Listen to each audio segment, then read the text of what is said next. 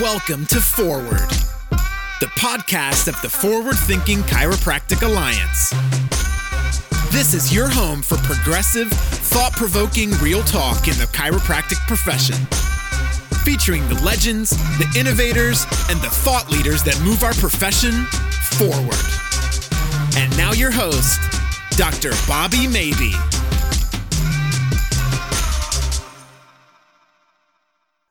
So we are in business with the FTCA podcast. I want to start this with a share screen because that's how we want everyone to sort of check out some information we got.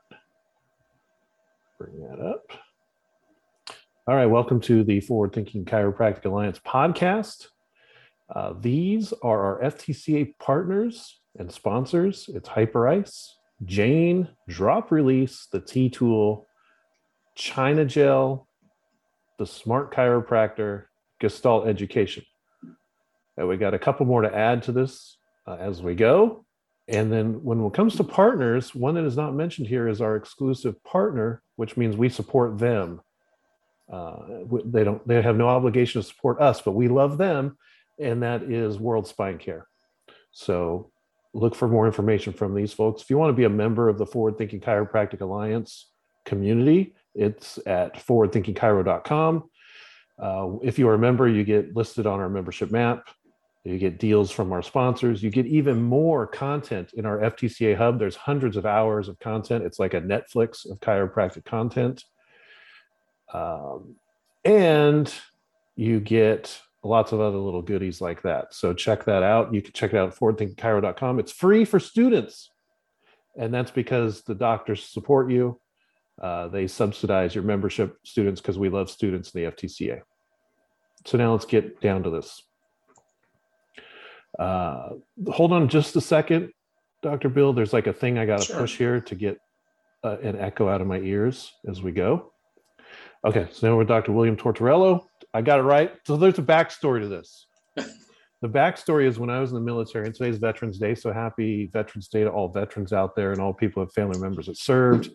Yes. If you're in a different country and you have veterans, I love your veterans too, unless they run up against us in our military, then you got hell to pay, whatever. But when I was first in the military, I was a medic, but my first job was working in a large regional hospital in the records department.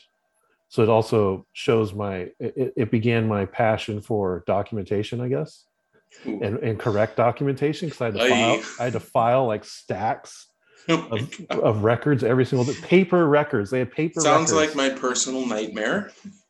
And it was a training facility. So it was a training base. So after soldiers got out of basic training, they would go to this base and learn their job, whatever their job was. Okay. So in the Air Force, there would be like medical assistants, the airplane mechanics, jet mechanics, the guys that would load bombs on airplanes, air traffic controllers.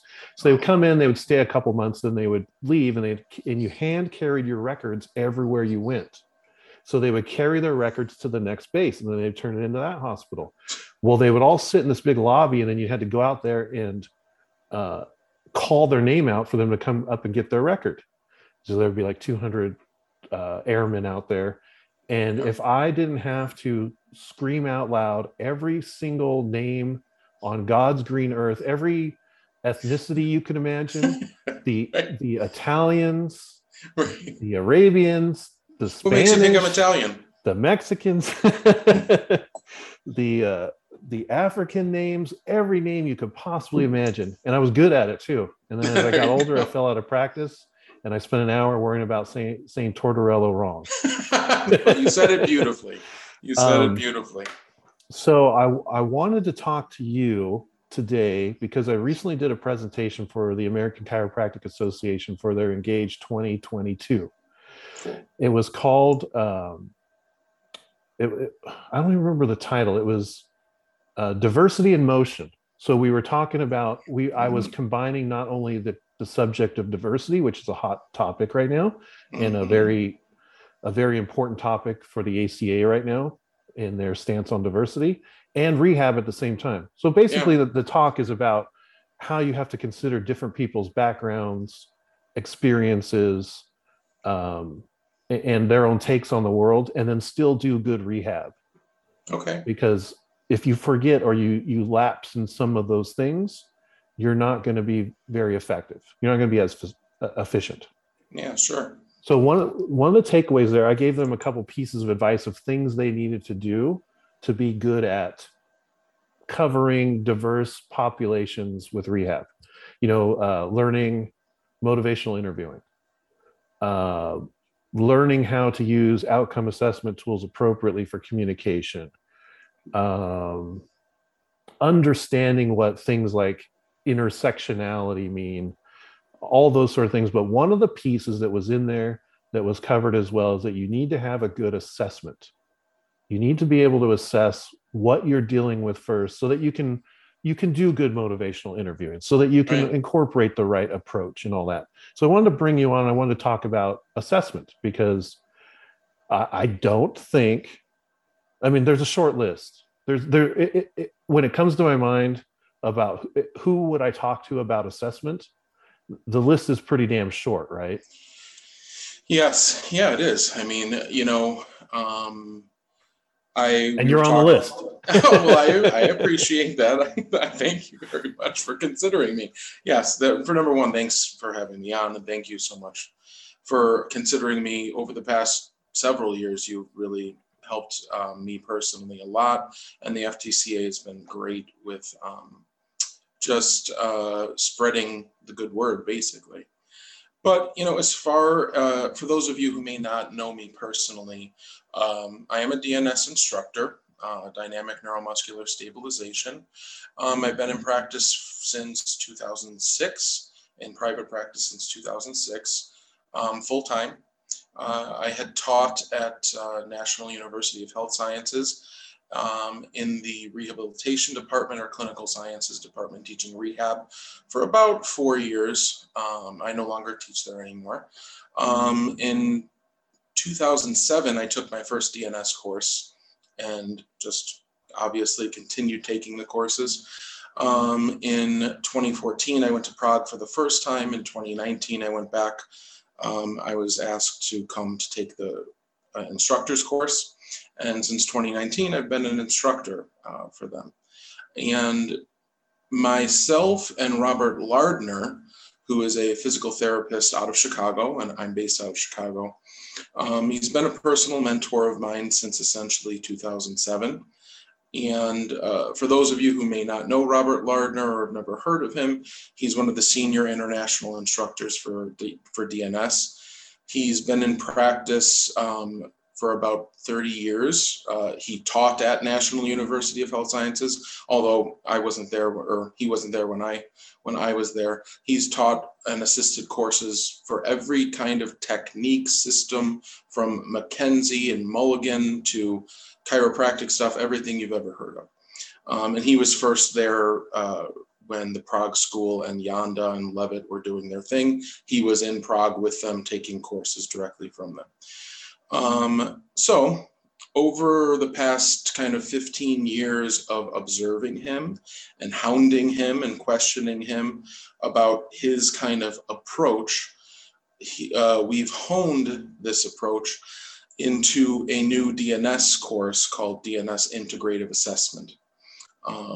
We've split this course up into kind of 2 parts for just no other reason than it was a lot of information. And the 2 parts that we kind of separated into is axial skeleton, essentially taking care of the spine and pelvis first.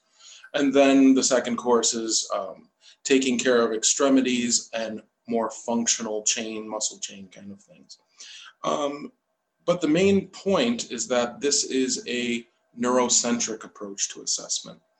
This is, in one sense, it doesn't seem controversial to me that this is the way to do it. It's not like we invented something new or Robert and I have thought of something new. It's just essentially a provocative approach to assessment that is based on constantly checking the central nervous system to see, number one, where the person's central nervous system is at right then and there when they're in the office, and then how it responds to your manual therapy technique, to your breathing technique, to your kinesio tape, to your dry needling, or to your DNS exercise.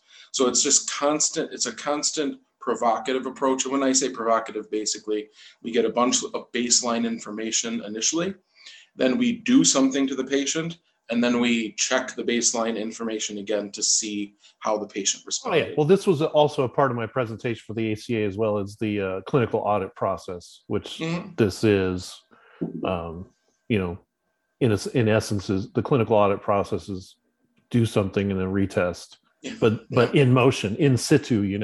It's not like do something and then check a couple days later. It's on the fly as things are moving. Yeah. What kind of central nervous system things are we looking for here? Are we freaking the central nervous system out, or are we calming it down, or are we being able to manage the positions we're in? So that's a good question. I mean, there are, number one, there's kind of a primary global screen. So regardless of what your complaint is, we are going to check, number one, we will check range of motion of various joints. Nothing controversial, nothing out of the ordinary. Spinal range of motion, but also range of motion of the four main quadrants, essentially, both hips and both shoulders, checking for its ability to rotate and things like that. Just noting any significant asymmetries, not making a diagnosis, not even directing any treatment, just noting it. We'll also palpate. We call it a nociceptive screen, essentially. We'll palpate. We have our specific areas where we tend to palpate, but essentially we'll tell docs that just palpate tissues, get an idea of if they're sensitive. That's why we call it a nociceptive screen. It's not me rubbing to locate this tender point and that trigger point, and I think I feel this here. There's a little bit of that, but it's just simply we're palpating side to side, we're palpating general tissues, we're attempting to be as objective with it as possible, meaning applying the same amount of pressure and rubbing the same areas and seeing if the patient is sensitive to it, and we just note that. We will do, again, what we call functional muscle testing, but it's essentially just manual muscle testing of regional muscles, just to get an idea if there's any significant inhibition. We will. Oh my God! Applied kinesiology, so gross, so gross. Well, this is the fire. You're muscle testing. That's palpating. I mean, my God, don't touch the patient. Yeah, and then there's motion palpation involved for joint restriction. Motion palpation. Oh my, even more like yeah. Well, here's kind of like my take on an assessment before you keep going. It's like, it's got to be as open and glow. It's like a funnel of sorts, right? Like it's got to be as open, just checking, just looking at stuff as possible, and then start to whittle down to what really needs to be focused on, or you're not really, and then that leads to some sort of direction, or you're not going to have any direction, and then it has to be efficient time wise. That's definitely and something we have to talk about with DNS here, my friend, in a little bit, but I'll let you keep going. Yeah. No, I mean, in addition to that kind of primary screen of checking range of motion, muscle testing, palpating, things like that, neurodynamic testing, then we start to get into what we kind of call distortion testing or true provocative testing, which is, again, this comes from Robert and my experience of using, first of all, we use pelvic blocks. Block their pelvis, provoke the pelvis into particular torques or directions, see how much they tolerate it. Then start provoking the spine into flexion, extension, all the planes of motion, see how well they tolerate that. Are they sensitive to particular directions or vectors, or are they not? And we just start to, just what you said, we're starting globally by kind of checking, getting a baseline of everything, and we're starting to narrow it down to kind of, okay, at least in the first part of the course, we're making sure that the spine and the pelvis, we're ruling it out. just like everybody else does, just like Mackenzie does, just like, any serious chiropractor, any serious clinician would do, is rule out central problems before they start going local or distal. And that's what we're at least attempting to do in the first course, as well as once we kind of rule out anything major going on and treating the spine and the pelvis, then we start checking respiration. Respiration, how well are you capable of breathing, as well as how well are you capable of bracing or controlling the pelvis and lumbar spine. And we have our little variety of techniques that we use to assess it and treat it. And those kinds of things are all based on DNS. And that's where we plug DNS in. And DNS is kind of the underlying thing that kind of guides our perspective and approach even during the assessment itself. Our understanding of why there might be asymmetries or why this hip is lacking internal rotation, we're always coming at it from a developmental DNS perspective. Here's an interesting question I just thought of. Could somebody utilize the integrative assessment and then not utilize DNS as the output? Of course you could. Do all signs lead to DNS? Well, I guess I would say that initially, like some of the primary kind of, for whatever you want to call it, correctives or manual treatments or things for some of the things that we're finding, they're manual therapy techniques. They're right. And they can be anything, again, from using the pelvic blocking to adjustments, to mobilizations, to Mackenzie style stretching, things like that, dry needling, any of that stuff. So in that sense, the assessment can lead to any particular manual therapy technique that you like. But the caveat is you have to go back and recheck all of the things that we are telling you to recheck. And if you see positive results, good, keep doing whatever you're doing, because obviously the central nervous system likes what you're doing. If you don't, then you could change it up. Now, going a step further, we would say that to train resiliency and endurance and control over motion, of course, we're DNS instructors, so right. We have a bias we like that kind of approach. We prefer that perspective on stabilization and movement. So the exercises and things like that are based on DNS principles. The one thing I would say is that kind of makes it a little bit maybe different than a typical DNS course is that we use the phrase, we're biasing the exercises. Sure. So we're using the DNS positions and principles to create kind of truly, unique exercises based on what we found in the assessment. So, we might add resistance to a particular motion that typical DNS might not immediately tell you to do, but because of what we found in our assessment, we're going to add resistance to that motion. So that's what we're using. So, but ultimately you can choose whatever exercise approach you want, just as long as you go back and assess the patient and see if how their nervous system responded. If their nervous system responds great, then good, continue doing what you're doing. If not, we have this approach that we like, and as long as we're getting good changes in the nervous system, that's all we really care about. Well, let's take it back a couple steps. So we'll put up the old scene from Office Space, one of the greatest movies ever made. But, when it comes to DNS, what the heck is DNS for those that don't know? Or what would you say you do here when it comes to DNS? So for those of you who don't know, DNS stands for Dynamic Neuromuscular Stabilization.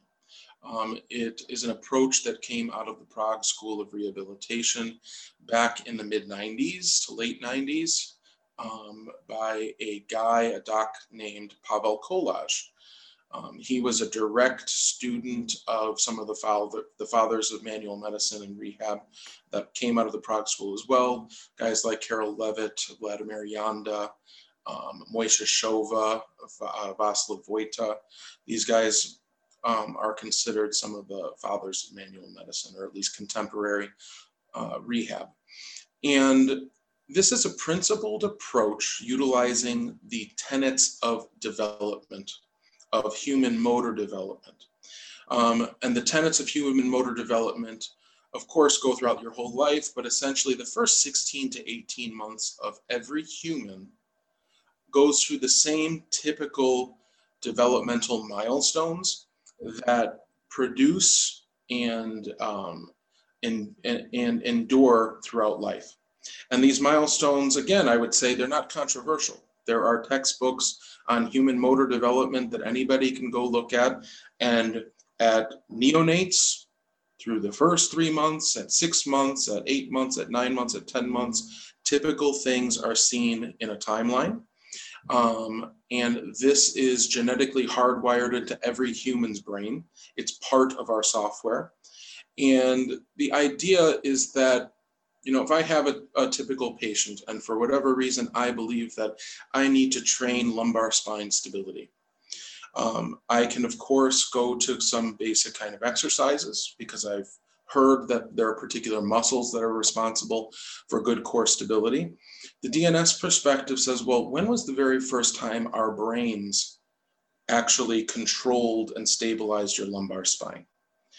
According to human motor development, it occurs at about 3 months old in the supine position. So we're utilizing that pattern that we see during initial human motor development, and we're trying to reproduce it at any point in life. And one idea is that this is, because this is by definition a natural thing to the nervous system, it is hardwired into your nervous system. Number one, you will have easy access to it. And that means you'll also be able to carry it over into more functional things or more or other activities that don't exactly follow strict patterns of development. You'll have the easiest and best chance of actually carrying it over, which is what everybody wants in rehab. You know, you're doing exercises and you want to be able to throw the baseball faster, spike the volleyball, run the mile faster, and we're trying to get carryover. And the alternative to that is, if I give exercises that are actually antithetical to the developmental perspective, the idea is that, well, your brain doesn't necessarily know what to do with that. Your central nervous system does not know what to do with the input of this artificially constructed exercise. You might be able to do the exercise well, but you'll have a more difficult time getting it ingrained for carryover into more recreational and functional activities. That's the idea.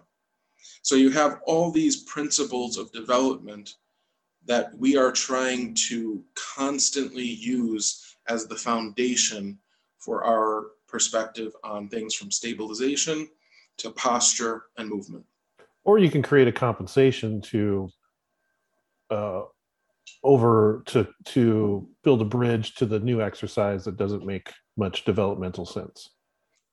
Yeah, I mean, or you can say move however you like. You know, there's no such thing as there are no rules. Yeah, there are no rules. Nothing matters. It's the postmodern approach. It is. Postmodernism's here. You gotta accept that it's here, but that doesn't mean it has to make sense.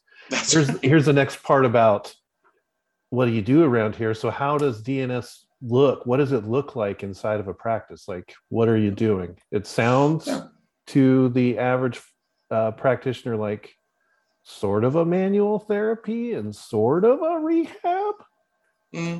That's funny that you say that, because of course you can be the DNS practitioner and clinician who is treating high-level athletes, high-level performers, and you don't have them crawling on the ground or lying on their back all day long. You're doing higher level, more functional training type stuff that a lot of the other DNS instructors are into. But I think that at least Robert and myself kind of get into more of primary rehab. We are going to do things on the table with you. We're going to do things on your side, on all fours, in half kneeling and upright standing and things like that. But we are focused on trying to get at a central nervous system response. That, of course, that happens when you do the higher level exercises too. But I've always kind of joked with Robert or said, like a basic kind of core developmental exercise in DNS, supine 4.5-month position, lying on your back, hips and knees in triple flexion, focused on bracing and breathing.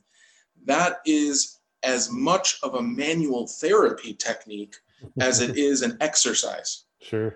We're getting the effects of what you would want to get out of a manual therapy, but we're doing it in the form of an active exercise.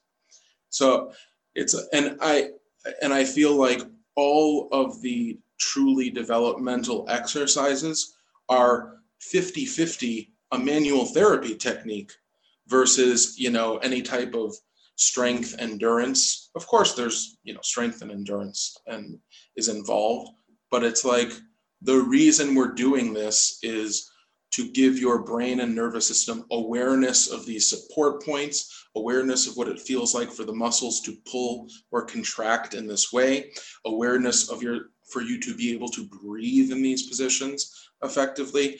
And that produces the results that you would want any manual therapy technique to do. How much conversation's going on during a session where you're trying to raise awareness? Is it a lot of like, do you feel this? Do you notice this? There's a bit of that.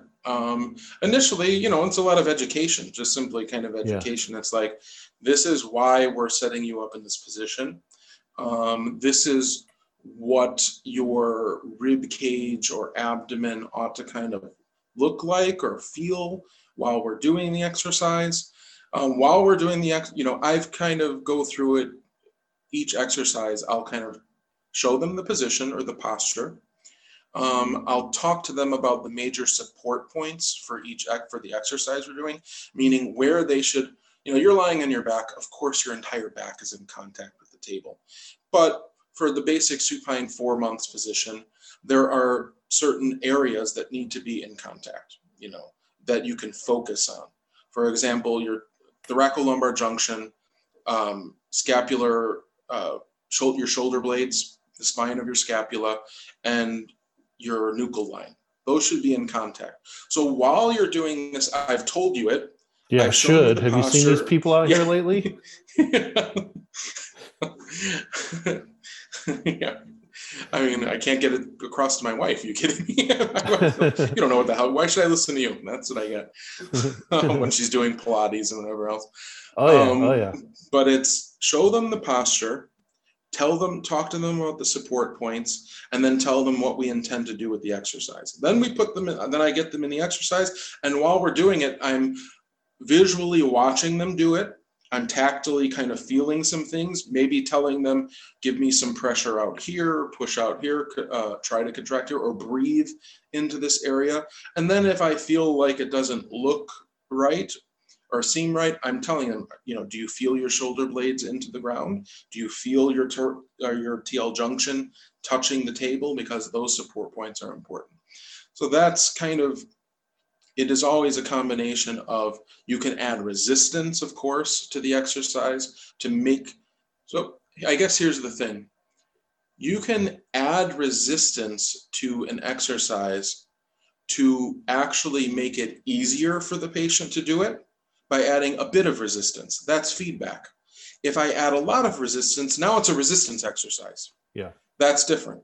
So, and that's where actually, when you want, if you've ever seen Collage work with the patients, he will add resistance to things. And a lot of the times he's adding resistance in a particular way to get them to be able to activate and feel what he wants them to feel. He's not doing it because he wants to do 10 reps of a resistance exercise. Sure. He's doing it for sensory input, basically. Absolutely. Yeah, and then another way of doing that is to not necessarily add resistance, but you try to destabilize them. I've got you in a side lying position where your head, neck, and shoulder seem to be in a good supportive position. You seem to be able to breathe there. Well, now I'm going to push here. I'm going to push there to try to destabilize you.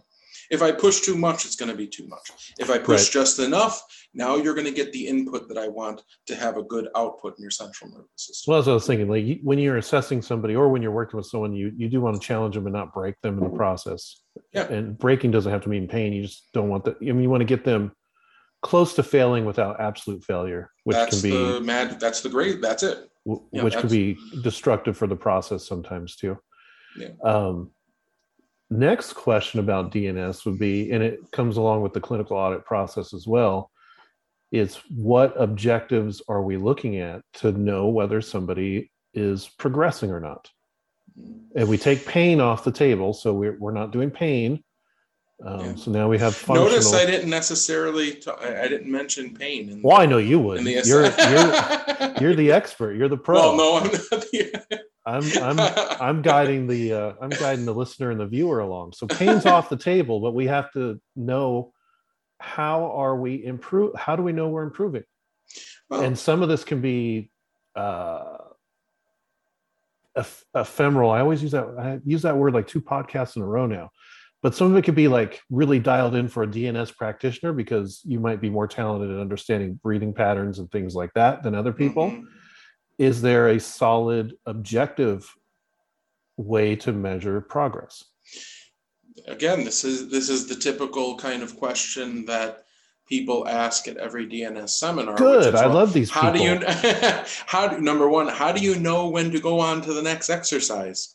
I mean, it's how long can you have them lying on their back breathing?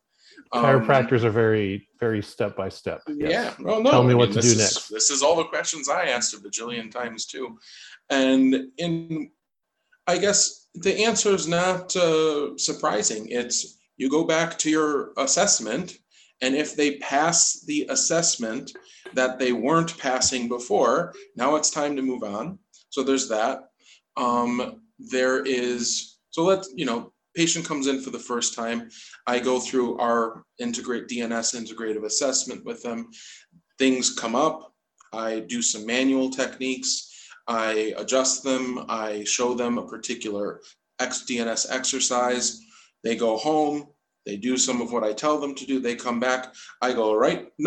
Of course, I ask them, and I'm concerned about their painful symptom. I am. I mean, that's you have to acknowledge one it. piece. Yes, you have to honor it. Oh yeah, definitely. But I just say that's one piece. I mean, if your pain didn't go down, but you passed every other test that you weren't passing before, I feel good about the situation. So when they come in the second time, I ask them how they're doing and if there's any subjective improvements, functional improvements, and then I go right to the assessment again. And if they pass things that they hadn't passed before, or, they're no longer asymmetrical, they're no longer sensitive to my palpations, I say, well, you must have been doing what I asked you to do because it all kind of follows. I might say, do you have any particular questions about that exercise that I had you do? No? Let's check it. Why don't you show it to me? And they show it to me. And then we progress. It's okay, well, now we're going to add resistance to it, or I'm going to try to destabilize you, or we will move on to the next exercise in the sequence. So it is nothing more than constantly going back and checking to see you've assessed, you do something, you come back and you reassess. If the reassessment is good, you have a green light to move forward. That's it. Yeah. And great. I mean, the second part to our integrative assessment course, the second weekend, we didn't exactly know what to call it. I think we're calling it global strategies now. It sounds like That's cool. Like we're taking over the world with global strategies, but it's nothing more than moving out into the extremities for some of the testing, as well as provocative testing of muscle chains. So now does the assessment change? So now are we looking at more stability still, or now are we looking at power production? We're looking at both. Okay. We're looking at both. There is still a bit of range of, basic kind of orthopedic assessment, range of motion of joints, palpatory findings, motion palpation, muscle testing more locally. Then it's, okay, well, now we're going to see how well you actually do some of these basic stabilization patterns by provoking them or testing them, as well as moving them through functional progressions and see how well they do that. Do you ever think there'll be a universal string theory of everything in the chiropractic and PT world? I mean, it's not complicated once you've been exposed to a couple of different techniques. So you take like SFMA and DNS, and you take these things and you start to notice there is a universal concept to all this. It's global assessment, more specified assessment with different, whatever you want to call it, like regional, soft tissue, spinal, neurological. Now we can add in the neurodynamic component, and then you whatever you do whatever you do. Got kids, dudes, dudettes, do whatever it is you do, whatever sings to your passions. Some have a better legacy than others. DNS has a fantastic legacy. Others have legacies, I think, quartz crystals or doing the Buddhist bowl, like I was just about to say, legacy. You want to put a crystal on their forehead, go for it. As long as afterwards, as long as afterwards you reassess them globally, and go for it. Intellectually honest about what you got. And then we go from there. That seems to be the universal string theory of everything we got here. You're allowed to have your own biases. Yeah. Be upfront about your biases, understand other people's critiques, and then throw them out the window because people don't know what the hell they're talking about. And then just go from there, right? And if you live to that credo and you follow in those footsteps, and you have like you find yourself like in a DNS bucket, or McKinsey bucket, or SFMA, but like you find the bucket, that's okay, because you're going to be talking with other people within the bucket, and they're smart too, and you're going to go someplace with some smart people, and that's a good thing to do. If you want to walk and talk and be a walking, talking skeptic, that's fine too. Just understand that the universal string theory applies to all of it. You still have to assess, and you still have to have a clinical audit process, and you still have to do something. You have to do something. Yeah. And you just said it all. That is it. And I guess the one thing I would just say that you said, but it has to be a quality assessment. Yeah. If your only assessment for your trigger point therapy is to go rub the trigger point to see if it got better, I wouldn't call that a good quality assessment. If you're only, and I could pick on anything, if your only assessment for how well they did that DNS exercise is to have them do it again for you and you look at it, I wouldn't say that's a good quality assessment either. So you have to go back to this global assessment, some of which, again, is not anything new. It's palpation and range of motion, muscle testing. If I could accurately get an idea of people's reflexes, just tonic reflexes, I would use that. That's a nervous system output. Sure. It's just not, it's not, I can't do it great. I can't get an idea of just how sensitive it is every single time. Right. Well, it specifies the further you get down the funnel, towards the bottom. We have a slide or we in the course where we go from global to local and then back out to global again. That's kind of the approach. You start global and you get closer and closer to a local problem. You fix the local problem, and once you quote unquote fix that, you have to go back out globally and teach them how to integrate it into a global pattern, or else it's never gonna get there. That's great. So you find yourself in the DNS bucket. This is the bias you chose, and it's worked well for you. What advantages do you think DNS has over? We can't pick any others. I know you're not a This is where you want me to talk shit about everybody? Well, I don't. Cause, okay. I won't. Right, because you're obviously, other things come into play. You're always considering other things, and it's not exclusively pure. But when it comes to like, I really enjoy this process of DNS for myself and my life as a practitioner and how I get to communicate with patients. What advantages do you think DNS has given to you over other ways of being? You know, even just like, I went to chiropractic school. I had never gone to a chiropractor before. My family had, I hadn't. But I liked the idea of natural. I liked the idea of, I had wanted to become a doctor growing up, but I didn't know exactly what that was, and I didn't exactly know what I wanted to do with that. But I liked the idea that, a friend, I could be at a party, I could be at my family, and they can complain of some type of primary complaint, and right then and there, I'd be able to do something for them. And whether you want to call that conservative therapy or natural therapy or whatever, that's what I like. And I like the idea that DNS seems to be the natural kind of foundation for movement and posture.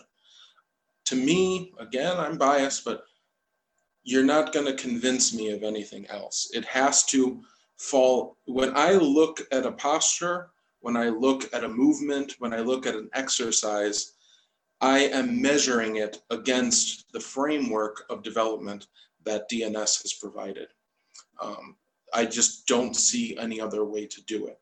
So that's what I really like about it. I think that's beautiful. I like it's natural. I think that's awesome. Yeah, thank you. I appreciate it. If anyone who's not from the chiropractic or PT world falls into this conversation and they hear you mention natural, I don't want them to get the skewed idea that any of us think that natural replaces any other approach when natural is not appropriate anymore. Yeah. So I'm not saying that as a disclaimer to you or anyone else. Yeah. I'm saying we know we are highly trained professionals with many leather-bound books and mahogany bookshelves. We know when someone needs a referral. We know when something won't work with our methods anymore. So if like a skeptic or a medical doctor is listening to this, like, we know when it's time to refer, but we do think that there are many situations that are, what would you call them? Musculoskeletal in origin, should probably be exposed to at least some sort of natural assessment at some point in time. First line. Yeah. And then from there. It's funny. I mean, even talking about referrals, it's like, I don't think I was ever like this because I was always kind of scared, but I always want to refer those people. I don't want to try to kill myself working on somebody that just needs a referral out and go somewhere. I mean, number one, no superheroes. I mean, just frankly, out of selfishness, why do I want to kill myself working on the toughest cases in the world when in reality, they most likely need a referral? I mean, it's just, that's kind of what it is. So it's like, I've come full circle where I'm always wanting to refer people out almost. It's like, well, you're not, this isn't working. That's awesome. And patients are like, no, I want to stay. We can do this. I'm like, no, we can't. You have to go somewhere else. Now let's get into something where DNS just plain sucks. And that is getting people to know when and where to take your courses. That's funny. I can say that when I was in chiropractic school when I first heard of DNS, and at the time I can vividly remember I heard of DNS and I heard of Pavel Kolaj. Mm-hmm. I can vividly remember going into Internet Explorer and typing in DNS, and of course that's some type of computer technology. Right. So there was no chance of ever getting to a DNS website of any kind.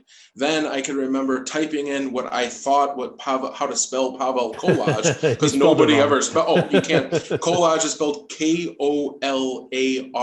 There was no chance of locating it. It was nothing. I don't remember. You couldn't find it. And in fact, that's how I found Robert Lardner.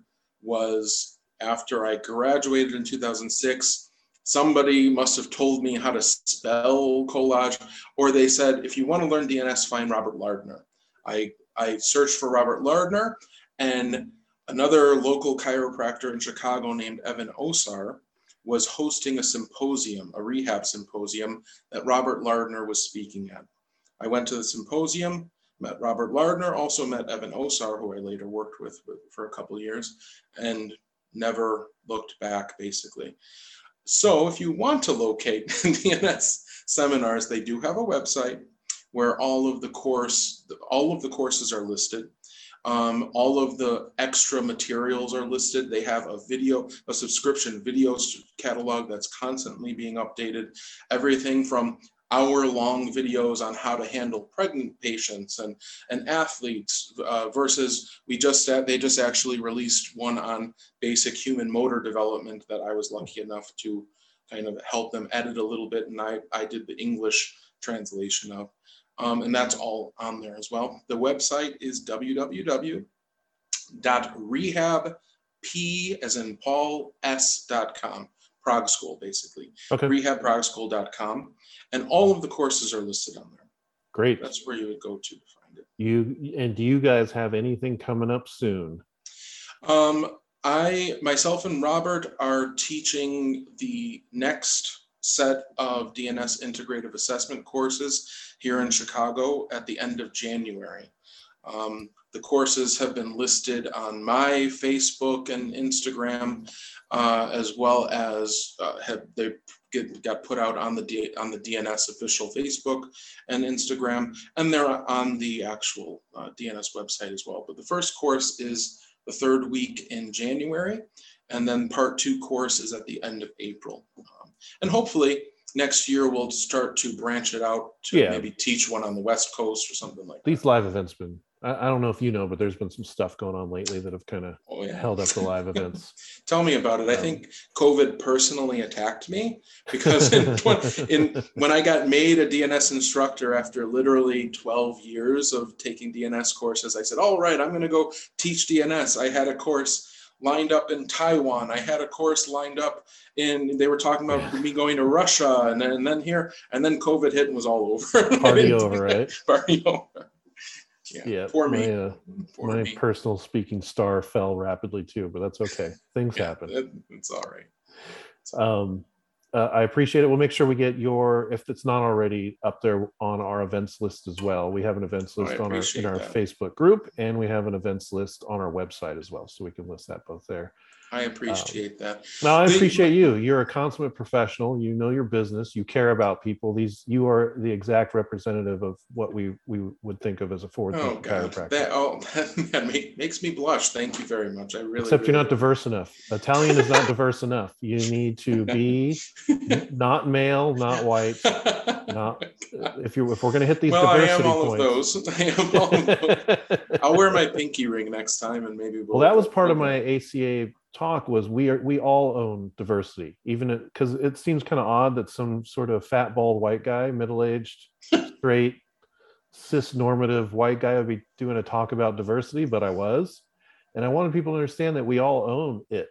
Like we all have to understand it, we all have to embrace it, we all have different backgrounds. That was the whole point of like Sesame Street and all those things. Is like we are all different, every single one of us.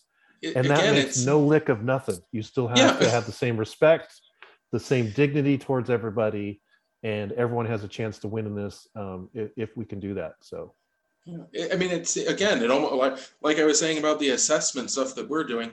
It seemed it's nothing crazy. That's right. What we all learn. It's normal. That's string theory of everything. Sesame Street, good assessments. Check your work afterwards. And I might steal the string theory analogy. That's and then you can have that. And be nice to people, and everything else will work out its way. Yeah, there's systems at play in the world that suck, and they don't work to everyone's advantage. Yeah. But if we can take it upon ourselves to really approach this profession and approach this life squarely and honestly, we can get a long ways with each other.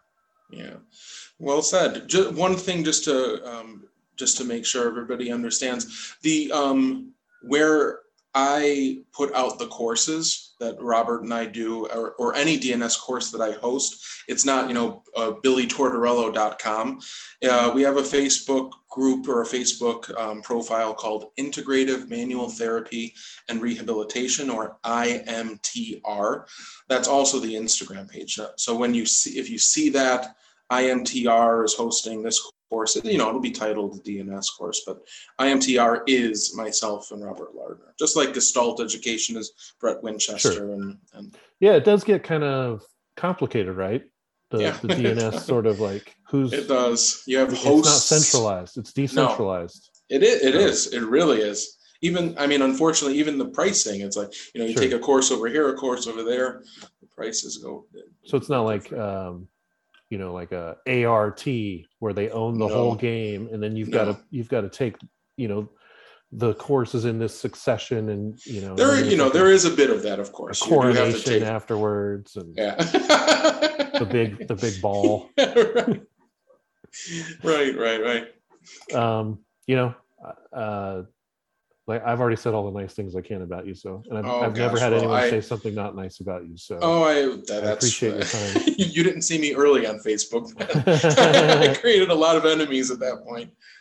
Yeah, I still try to. I do it purposely. Like I don't know. I'm in a unique position where I can just say whatever the hell I want, and I don't. It's a nice position to be in.